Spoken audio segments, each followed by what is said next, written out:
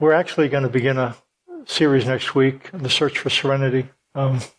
The Serenity Prayer, there's actually a longer version. And what we're going to do, we're going to work our way through the longer version week by week. God, give me grace to accept with serenity the things we cannot change, and it goes on from there.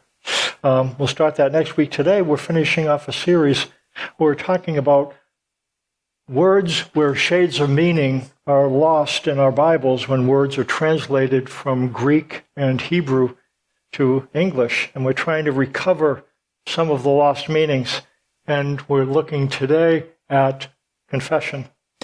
The word confession literally means to say the same thing. It comes from two words, hama legeo. Hama is the same, like homogenized milk. It's all the same. Legeo is the word logos, the word. So when you put them together, same word, it's to say the same thing. And that's what confession means, to say the same thing. It could be applied just secularly to plead guilty before a judge or praise a head of state. Normally, confession was something you did publicly. So when they said, praise Caesar, and there was a parade going down through the middle of a street in the Roman Empire, they would say, call out to Caesar, praise Caesar. You didn't do it inside, you did it outside. Praise Caesar. It's a public acknowledgement. And to confess sin then, and that's what we're going to think about, is to say what God says about sin. So we have to deal with a couple of questions. What does God say about sin?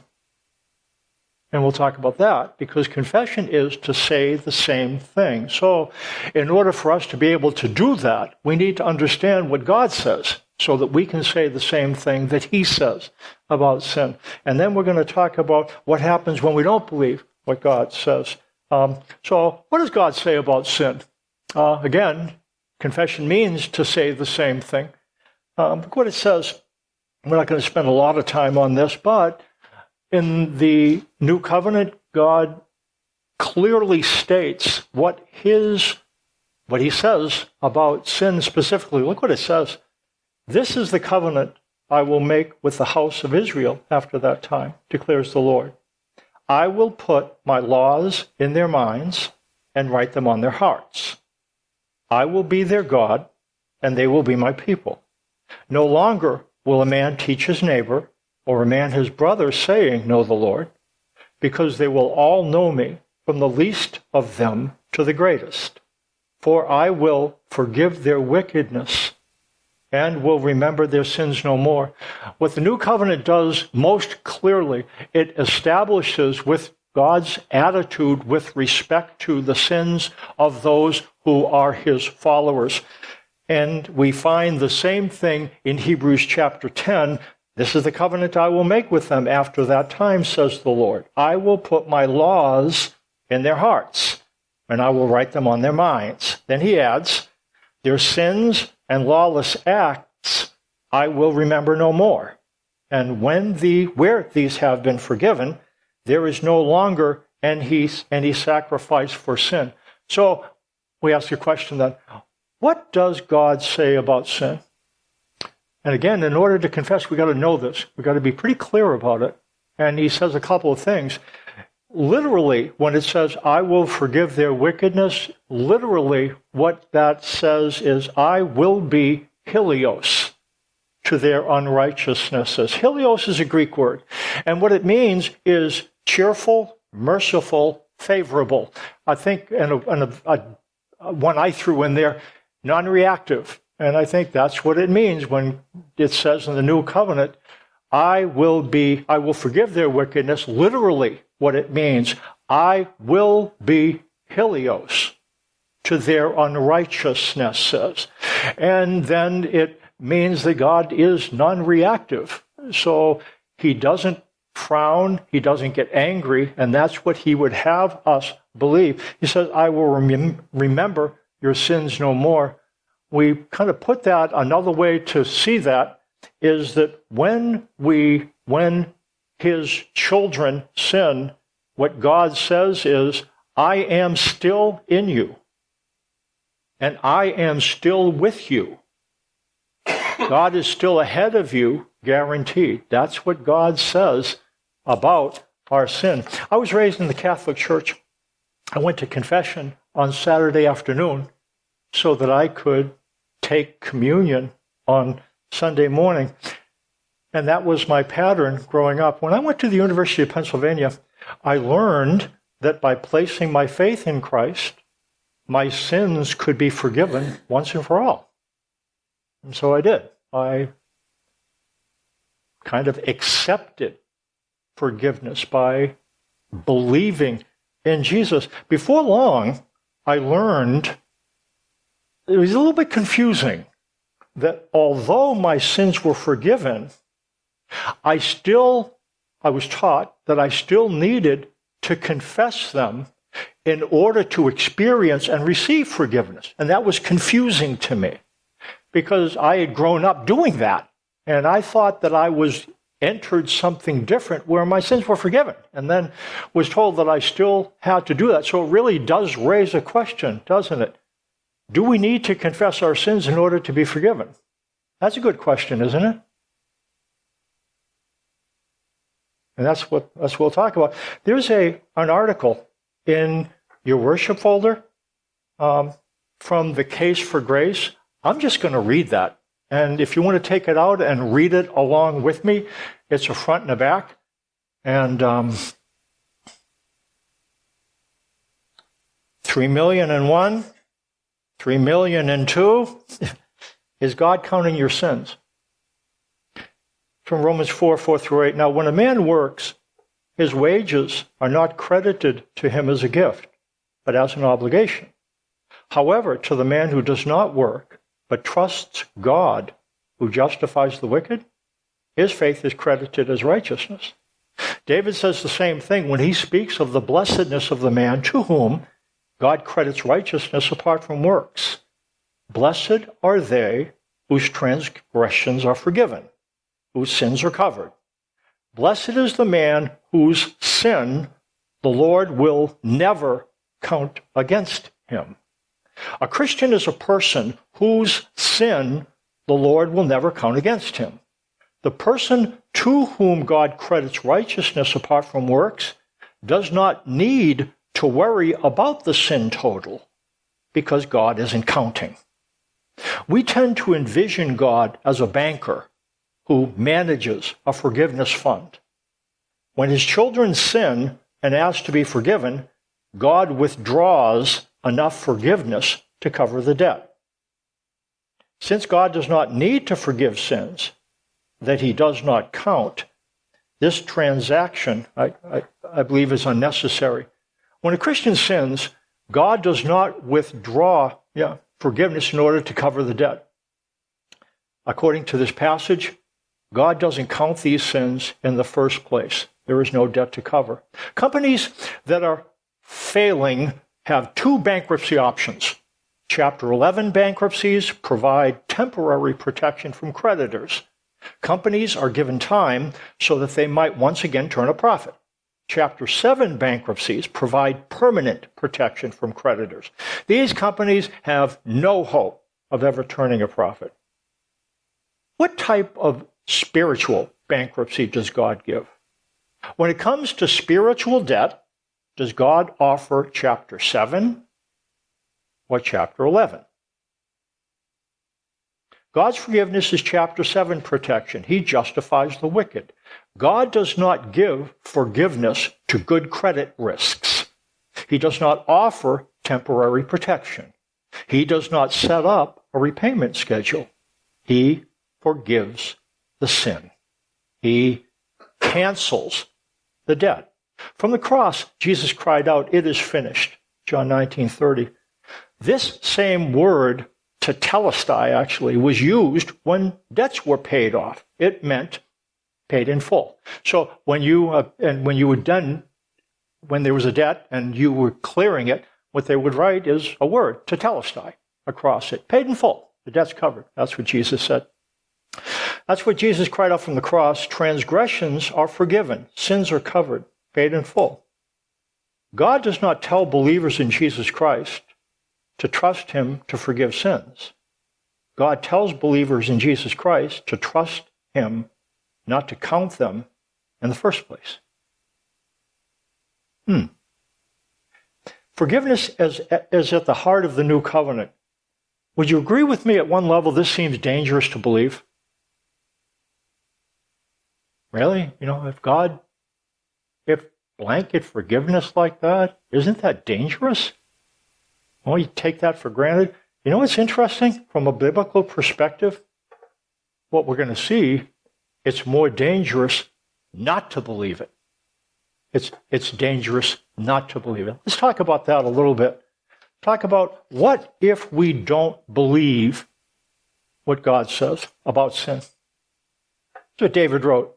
An oracle is within my heart concerning the sinfulness of the wicked. There is no fear of God before his eyes, for in his own eyes he flatters himself too much to detect or hate his sin. David had an issue. He didn't understand, because he had a very sensitive conscience. He didn't understand how people could keep on doing wrong things, and he just didn't get it. And then there was an oracle. An oracle is an aha moment. It's when the light bulb goes off. He said, that's it. An oracle is within my heart concerning the deceitfulness of the wicked. In his own mind, he flatters himself too much to detect or hate his own sin. The word flatter means to smooth the surface of something. So if something is chipped and gouged, to flatter is to make it appear smooth, to put some type of surface on it that hides the deficiencies inside. And what David said, he said, that's it.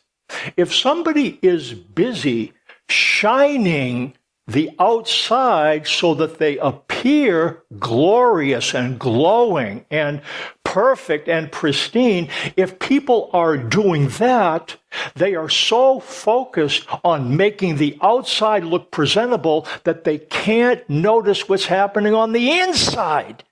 That's it. That's what David came to discover. It's not that there isn't sin, but that we can become too busy smoothing the surface to admit flaws and imperfections. I get a question. If God already has forgiven and understands, why would we brush up the outside and try to make ourselves look better to God than we actually are? Why do we have to smooth the surface when God sees underneath the surface?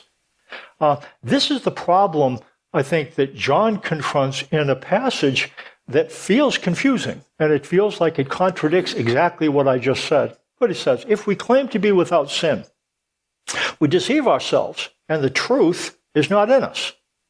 If we confess our sins, he is faithful and just and will forgive us our sins and purify us from all unrighteousness. If we claim we have not sinned, we make him out to be a liar, and his word has no place in our life. The problem here that John is confronting is that people are claiming to be without sin. This is what he's dealing with. Verse 8, if we claim to be without sin, we deceive ourselves. The truth is not in us. Verse 10, if we claim that we have not sinned, we make him out to be a liar, and his word has no place in our lives. Apparently, the people to whom John is writing are unwilling to acknowledge their guilt. That's the issue. This verse is commonly applied to confession, and it seems to suggest that if you confess your sins, you're forgiven, right? And if you don't confess your sins, you aren't. See, the problem John is confronting here is not that people are not confessing their sins. This isn't the problem he's dealing with. He's not dealing with people who are not confessing their sins. He's dealing with people that are confessing that they're not sinners. That's a different thing, isn't it? It's a different thing. It's not that they're not confessing sins. It's that they're confessing they're not sinners. If you are a not sinner, if you're not a sinner, why would you put your faith in Christ to begin with? See, this is the problem John is dealing with. It's the same problem that David wonders about. It's possible to smooth the outside, to say, hey, I don't have a problem. You can get so busy smoothing the surface to admit the undercurrents. Jesus put the crosshairs on some issues that are very dangerous spiritually. And there are two of them. One of them is judgment. What we tend to do, if we want to make ourselves feel better, and we have issues in our lives, we could point to somebody else and say, I might not be much, but I'm at least, I always have to pick on Travis because he's just right there. And he's just such a good target. I might have my problems, but Travis. Travis is actually a good guy. But that's what we tend to do. We can compare ourselves with others to make ourselves feel better. That's one thing that we can do. Jesus put the crosshairs on something else, hypocrisy. You know what the word hypocrisy is? Hypocrisy comes from a word for judgment. Actually, there are two words that are spin-offs from divine judgment. This is called the Greek word, not that you have to remember Greek word, but you'll understand why I'm pointing it out. Krino, krisis. Krisis or krino, that's judgment. And what ends up happening when we are aware of divine judgment, we can do two things with it. One word, we can externalize it. The word for externalizing some things in Greek is diakrino, diakrisis, and that's the word for judgment. So if we're getting judged, what we can do is we can push the judgment out on somebody else. That's one way we can do it. And we can point fingers. You know what they say, when you point fingers, you've got three fingers pointing back at yourself. Another thing we can do is not diakrisis, it's hypokrisis. It's the word from which you get the word hypocrite.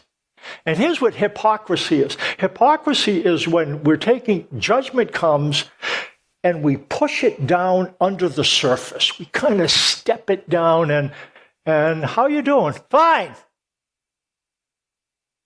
And if things aren't really fine, that's what hypocrisy is. It's judgment that gets submerged.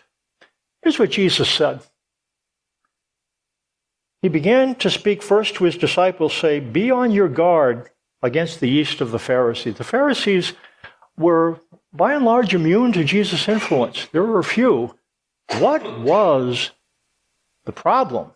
And Jesus talks about it. Be aware, be on your guard against the yeast of the Pharisees, which is hypocrisy. So busy cleaning the outside of the cup and dish that can't really look at what's underneath the surface. And what Jesus said, that is a spiritual problem.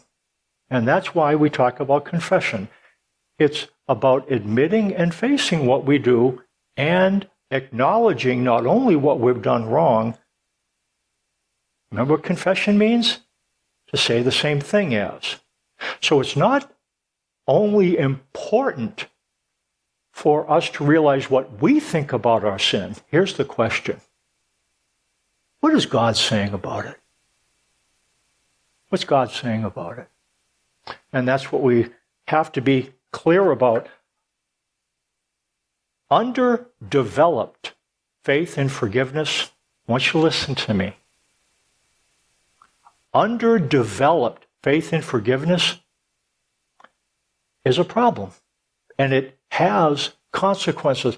What it says, it leads not just to self-righteousness, but to unrighteousness. What I'm saying, underdeveloped faith in forgiveness. God says, I will be helios to your unrighteousnesses, and remember your sins no more. If we hear that, and all of us struggle, but to the degree we struggle with it and we don't really embrace it, then that can create self-righteousness issues and unrighteousness issues. Look what this verse says. Peter talks in 2 Peter. His divine power has granted to us all things that pertain to life and godliness through the knowledge of him who called us to his own glory and excellence, by which he has granted to us his precious and very great promises, so that through them you may become partakers of the divine nature, having escaped from the corruption that is in the world because of sinful desire. It says something interesting here. It says God gives us everything we need for life and godliness through our knowledge of him. And it talks about his own glory and excellence. He has given us his very great and precious promises so that by them you may be partakers of the divine nature and escape the corruption that's in the world because of evil desires. Do you want to be a person who does more of what God wants you to do? Do you want to be a person that does less of what God doesn't want you to do? Here's the deal. Divine promises is the root. That's what he says. By these promises, he enables us to participate in the divine nature, to do the things that God wants us to do, and to escape the corruption in the world caused by desire. He goes on to, the promise, the power he gives us is channeled in promises, so that God's promises are the building blocks of faith. When it comes to confession, we have a problem. Our gaze and our glance gets turned upside down. We end up gazing at our behavior, and we glance at God and his promises. Again, we end up gazing at our behavior and our promises, and glancing at God and his promises. Here's the question. Where is the power? Are you going to experience God's power by gazing at your promises or by gazing at his? It comes from gazing at his promises. You know what that means? We've got to get our gaze and glance right side up. We've got to, now again, look at what you've done, look at what you've thought, look at what you've said, but don't gaze at it. Glance at it. If you want to gaze at something, gaze at God's promises. That's what he says. Look, and he goes on in this passage to talk about if you have a foundation where your faith is in his promises, then it says this, for this very reason, make every effort to supplement your faith with virtue, and virtue with knowledge, and knowledge with self-control, and self-control with steadfastness, and steadfastness with godliness, and godliness with brotherly affection, and brotherly affection with love. I want you to take a look at that list. I want you to think about the things that would be important to have in order to develop a relationship with God that would be deep and effective. Now, let's look at this list, okay? So what do we got? We got virtue. Virtue is the kind of the ability to do what it is God wants you to do. Knowledge is certainly important. Self-control, that's a real big thing, isn't it? You know, if we're going to do what God wants us to do, is self-control going to need to be an issue? Of course. Of course. We can't do whatever it is we want to do. So what it says, add virtue and knowledge, self-control, steadfastness. We have to have the ability to keep on going, even when it's not comfortable. Steadfastness, godliness. Speaks for itself, godliness with brotherly affection and love. Look at that list. Is there anything missing there? If you think of the kind of things that would be helpful, necessary to fuel a Christian life, is there anything missing? I don't think so. You know where those things are? These things here are the superstructure. The superstructure. The foundation, the substructure is faith. It says, add to your faith. Faith in what? Promises. Faith in God's promises is the substructure. It's the foundation. And one of the critical promises that God makes to you is the promise of forgiveness. Here's what he says. I will be Helios to your unrighteousnesses, and remember your sins no more.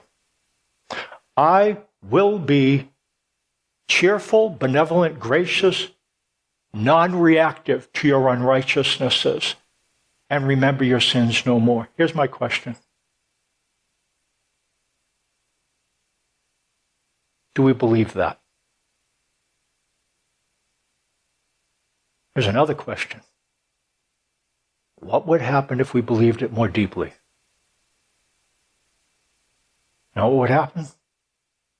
We'd find virtue, knowledge, self-control, godliness, brotherly affection, love. Those things would start to well up within because they go on the foundation of faith and forgiveness. You say, well, how do you know? Look what he says in this verse. If these qualities are yours and increasing, they keep you from being ineffective or unfruitful in the knowledge of our Lord Jesus Christ. You understand what he's saying? If you've got virtue and godliness and you've got these things, self-control, you're going to be effective in your knowledge of Jesus. And now here's what it's going to say. If whoever lacks these qualities, so if these qualities are lacking, what's the problem? Look what it says. He's so nearsighted that he is blind, having forgotten that he was cleansed from his former sins. I am nearsighted.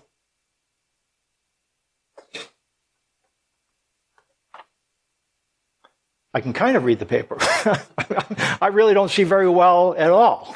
So anyway. So nearsighted means when it's close, I can see it. Farther away, I can't see it. Can't see it, can't see it, can't see it, can't see it, can't see it. You know what he said? What was happening? These people had become nearsighted spiritually. In the beginning, they were told that they were forgiven, and they could see it. They could see it. You know, in the beginning, we learned about the promises, but then year after year after year, forgiveness became a little bit less possible to see, a little bit harder to believe. They became nearsighted with respect to the promise of forgiveness. And you know what ended up happening? Well, look what it says. If whoever lacks these qualities, the problem, he's so nearsighted that they become blind, having forgotten that they were cleansed from their past sins. What it seems to suggest, belief in forgiveness is going to be the foundation upon which those qualities grow. What if we don't believe in God's forgiveness? It will lead both to self-righteousness and unrighteousness. Now again, all of us struggle. You know what I'm going to suggest that we do? You want to be good at something spiritually?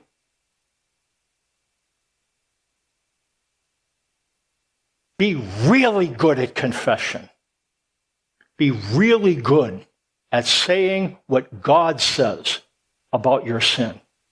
If you want to excel in one thing, be really good at that. In fact, I would dare say, in fact, when I was at the University of Pennsylvania, it's after I had kind of come into a relationship with Christ, and I was asking God, why am I dealing with these sins? I didn't become perfect right after I came into a relationship with Christ. Anybody ever? Anybody else find the same thing? Anyways, so I'm saying, God, give me victory over this sin, will you? And God doesn't talk to me. I don't hear words, but what I got, this thought came in from the side of my head, and not part of the side of my head that I'm responsible for. And it's what it says. And here's what I thought. I didn't hear. It's more important for you to learn to be forgiven than it is for me to give you victory over sin.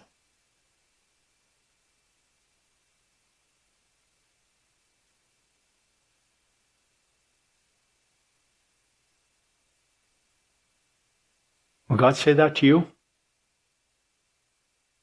Yes. It's more important that you learn to be forgiven than it is for God to give you victory over sin. I'm talking to you. It's more important that you learn to be forgiven experience forgiveness than it is for God to give you victory over sin. It's true. It's true. Become good at confession. Confession is more about acknowledging God's grace than our guilt. And so here's what I would suggest. You know what confession is? Say what God says. So when you confess and when you're aware that you said, thought, or did something, hold that. Don't push it down inside.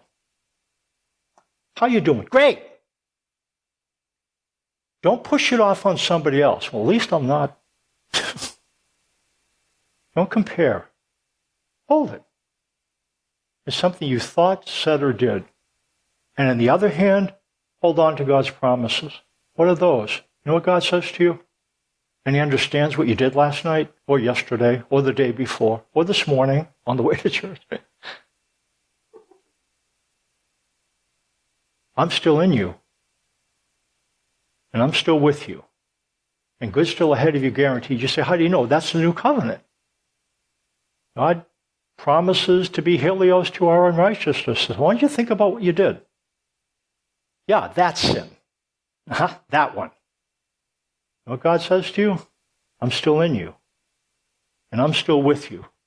And good's still ahead of you, guaranteed. You know what I'm going to suggest that you do? Learn those 4 things. And when you're surveying your life, I want you to say, God, you know what? I messed up. I said, thought, or did that thing, and I wish I hadn't. But if I'm going to confess and say the same thing, what I'm going to need to say is, thank you that you're still in me. And you're still with me. Good's still ahead of me. Guaranteed. Can you remember that? Can you remember that? Close your eyes. Those statements. You think about them. Think of the thing you did, the sin problem that you wrestle with. Think about it. And here's what God says. I'm still in you. That can't make me move away from you. I'm still with you. Good is still ahead of you, guaranteed, because I promise I will be Helios to your unrighteousnesses and remember your sins no more. I promise. Let's believe what God says. Let's be good at confession. Let's stand for closing prayer.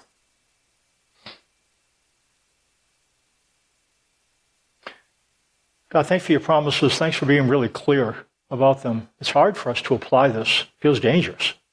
We feel like if we're not dodging thunderbolts, then there will be nothing to cause us to want to live for you. Apparently, it's faith in the promise of forgiveness that allows us to live for you. The power is invested in the promises. And as we become better at grasping the promises, the kind of things we want to produce will be produced naturally, will bear fruit. We don't churn out the fruit, but it comes from, at some point, the faith and forgiveness. Help us be good at confession in Jesus' name. Amen.